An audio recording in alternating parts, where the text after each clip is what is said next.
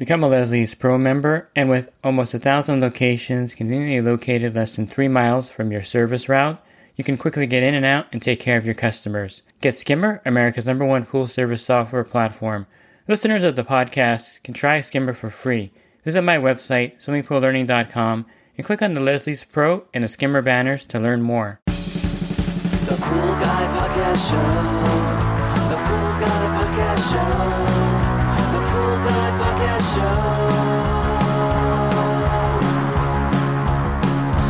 Yeah! Hi, and welcome to the Pool Guy Podcast Show. In this episode, I'm going to go over a way to evaluate your business on a regular basis so that you can verify that you're actually making a profit and you're not just out there spinning your wheels. Leslie's Pool Supplies is a proud partner of the Pool Guy Podcast Show. Leslie's Pool Supplies has been do-it-yourselfers and pool trade professionals' trusted partner since 1963, providing quality products and services to make pool care easy and solutions and expertise to do it right. This is a term that we use often in business, and spinning your wheels means that you're just basically out there running around pretty much like a chicken with your head cut off, and you're not making any money. And you definitely don't want to do this if you have a business, because there is only one benefit of owning your own business, and that is to maximize your profits, to give yourself free time to do things, to be your own boss, definitely. But I think the bottom line is, if you are not making enough money out there for all the extra effort it takes to run your business, then to be an employee somewhere else, you might as well be an employee somewhere else in that case. So this is a way to evaluate the fact that your business is actually generating a profit and is something worth continuing to do. And I really think this is something that we don't do on a regular enough basis. I do this often, and I'm teaching my son to do this on a regular basis now that he has his own business. He does 3D keychains. He prints 3D keychains for the industry.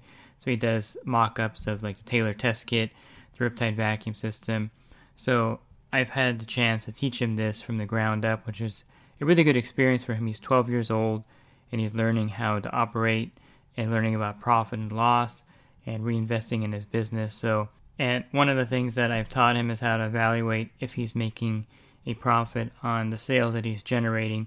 And I'll touch on more of that a little bit later. So one of the things that you're going to have to do is to kind of do a dissection of your business. And I don't think you can wait until you file your taxes, and from that point is when people start to look at all their expenses. They get everything ready for their CPA, or if you do it yourself, you're starting to get all your gas receipts and chemical receipts and all these things together. And if you wait until that point to do it once a year, it's better than nothing, but I think you're really missing out on evaluating your business on a better term, because when you're doing it like that, you're really focused on your taxes mainly and how much you're going to have to pay. So what I'm talking about here is taking all of your expenses, and I would suggest doing this maybe quarterly to start with, so you have an idea, because in the season you may spend more in the summer, of course, in the winter, so you want to get an idea of if you're making money all year round. And you could go into minutia, or you can just do a general accounting, and I suggest when you're starting, of course, to do a general accounting. That way you kind of get used to doing it. So you take all the money that comes in from your monthly pool service. You also want to account for any extra repairs you did that month, maybe some green pool cleanups or whatever you have coming in. And then you put that at the top, of course. And if you have customers that pay late, you may want to include them. You may not want to, depending on how detailed of accounting you're going for in this process. You're going to take your invoices from your supplier, and you're going to subtract that from it, and your expenses from the gas for your car. And if you want to break down your insurance monthly, you can do that. If you have general liability insurance, if you pay licensing fees, I say break those down monthly into this chart. And there are plenty of Excel spreadsheets you can use for this. And a lot of the expenses will be the same. So it's a good idea to have these already in a spreadsheet, and you can change them whenever you do this accounting of your profit and loss, which is what you're going to do. So you can find a lot of profit and loss templates online for free for Microsoft Excel or for another word processing program, and use those to kind of chart the expenses and itemize everything in there in detail. And you can reuse this every quarter when you do this again to analyze your business. The point is to get everything into this profit and loss so that you can see what your gross net is basically after all your expenses. And then you can kind of figure out from your estimated taxes from last year how much tax liability you're going to have this year, and kind of calculate that also into the quarterly expense profit and loss statements so you kind of know what your taxes are going to be like come April. And then you'll have your net right there. And is this money, so let's say, I'll give you just a rough example. You make $10,000 a month, and then you subtract all of your expenses and all the other fees and taxes you can think of.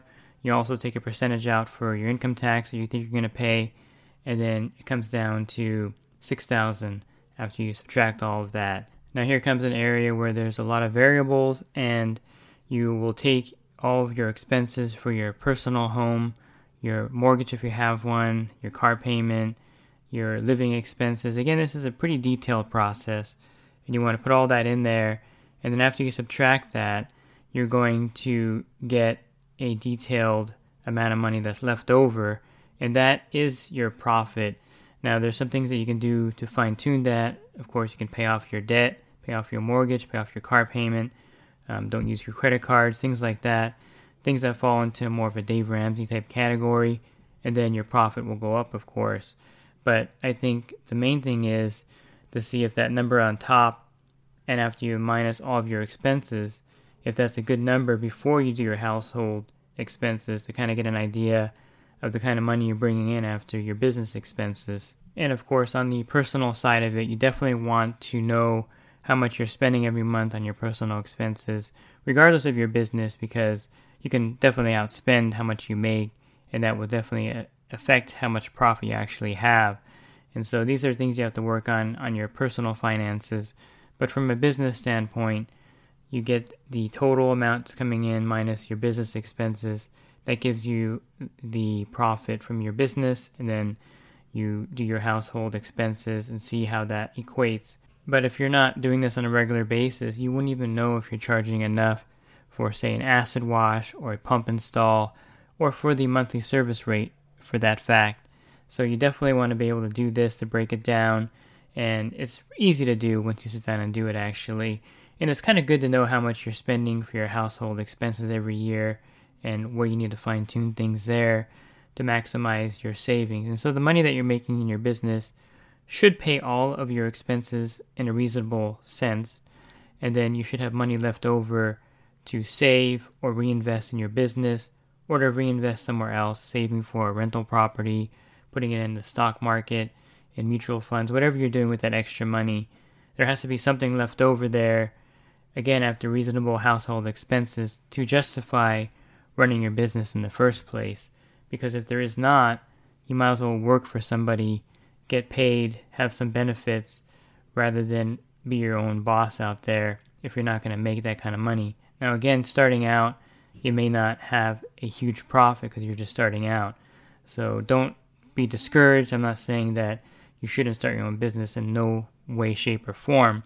But once you're established, you have to make sure that you're making money. So established means in Florida, if you have 80 service accounts, weekly service accounts, you're pretty well established. In Texas, I think the magic number is 65 or 60 or so, because the pools are larger and you charge more. Here in California, the magic number is around 80 or 90 service accounts, because the cost of living is much higher here. And believe it or not, our service rates are not the greatest for the area. So you really need to know when you reach this plateau where you should be making a profit. If you're not making a profit at that point, you need to make some adjustments to make yourself profitable. So again, I'm not discouraging you from starting. Of course, you're not going to be profitable when you first start a business. And I'll go back to my son's 3D printing business. When he first started, he had to buy 3 extra printers. He only had one that he had actually saved up the money from his Christmas money to buy, and then he had to purchase 3 more. Now, we fronted him the money for that, but he paid us back, of course. So he was in debt for quite a while, I think about a 3-month period where he owed us for these machines. Each printer averaged about $500 or $600 in cost, and so he had to spend about $1,500 for the machines. And then the filament for the projects he would get whenever he had an order come in, and he slowly built up his filament supply, which is his inventory basically of different color filaments for these prints. But his business actually took off pretty amazingly, and so within 5 months of starting his 3D print business, he's actually profitable.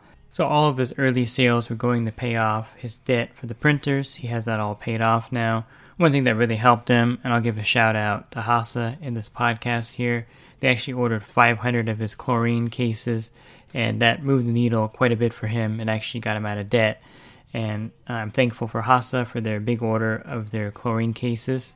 And he does this analysis that I talk about here. So he'll take all of his fees from his Etsy store, and then he'll take the cost of the filament, and he'll take the cost of the keychain rings, the stuff he orders on Amazon. And every day, he actually is this kind of person. Every day he has a chart on the refrigerator, and he'll itemize everything, the fees he's paying per order, plus the amount of money he makes per order, and then he can decide how much to charge for it if he's making money. And so his personality, he does this whenever he gets an order. For me, I'm not quite like that, but he's kind of designed that way, and it's been really helpful for him. One thing he's done, and another aspect of business that I'm teaching him, is the ethical part of business. So when he first set up his store, if you ordered 2 orders, you would get charged 2 shipping charges. And I explained to him that, he's only sending out 1 package in a double order. And also some of the shipping charges that Etsy was charging was higher than the actual shipping. So now it's free shipping, and then he pays for the shipping based on the ounces of the package, and he raises prices to cover that, so it's more fair to everyone. And so if you order a double order, you're not going to get charged double shipping and only utilize part of that money. And so I told him, even though you're making some extra money on the extra shipping, you get to keep that money. That's not an ethical part of business, because people are paying for that shipping charge, and you're not using that money to ship it. So now it's free shipping, and then the price is a little bit higher to cover the shipping. And again, that's another aspect of this, that when you're doing your profit and loss, and if you do have to raise your rates, you want to make sure that it's a reasonable thing to do. Again, if you see that, you need, you're short this amount of money, you can't just start charging your customers, an extra $100 for a motor install. Now, if the market justifies that, definitely do that, but you can't base your charges on the fact that you need the money, or you notice that you're losing money, or other aspects of your business aren't run correctly, and so you're kind of passing that on to the customer. That's not a good way to maintain your business long term. What you need to do is set fair pricing, provide great service, and keep your prices on the side where the market dictates. You don't want to be the lowest person. You probably don't want to be the highest person. Being in the middle is fine, I think. Being in the middle towards the high end is fine. Being towards the low end is not fine. So you definitely want to fine tune that so that you are charging what you deserve to get for what the service you're providing, but you also want to be ethical about it at the same time. And so if you're not doing this kind of breakdown quarterly, or maybe even more often like my son does, you're not going to know if you're making a profit or if you're losing money on your business. And you definitely want to do that. Even if you're starting out and you maybe have 10 accounts or 15 accounts, you want to project that forward into 60 accounts, 80 accounts, to see if your current rate justifies future income potential. And so you won't know that unless you write it down and do this kind of thing. And again, when you're starting out, you're going to have very little profit, probably a lot more expenses because you're buying equipment, but you want to also set it up to where, like I just mentioned, your projections of future income are going to be accurate, just like what Apple does and what other big companies do. They project what the next quarter is going to look like for them. And the same with you when you're building your pool route out. You're projecting what it's going to look like when you have 80, 90, 100 accounts with an employee or whatever. But if you're not breaking that down, at least quarterly, you probably won't get there, or you're going to be losing money or not maximizing your money. So try doing this and see if it works for you. I think it's going to really help your business to the next level when you break things down on a regular basis to see if you're actually making a good profit. And if you're looking for other episodes in this business series, go to my website, swimmingpoollearning.com. On the banner, you can click on the podcast icon, and then you can scroll down and look at other podcasts I've recorded. And if you're in the service industry, you want to enhance your business, definitely check out my coaching program at poolguycoaching.com. A lot of great benefits for joining that. Again, you can find out more at poolguycoaching.com. Thanks for listening to this podcast. Have a great rest of your week, and God bless. The Pool Guy Podcast Show. The Pool Guy Podcast Show. The Pool Guy Podcast Show. Yeah! Real quick, if you're not using pool service software, try Skimmer free for 30 days at getskimmer.com/poolguy. Again, that's getskimmer.com/poolguy. Skimmer, everything you need to run your pool service business all in one app.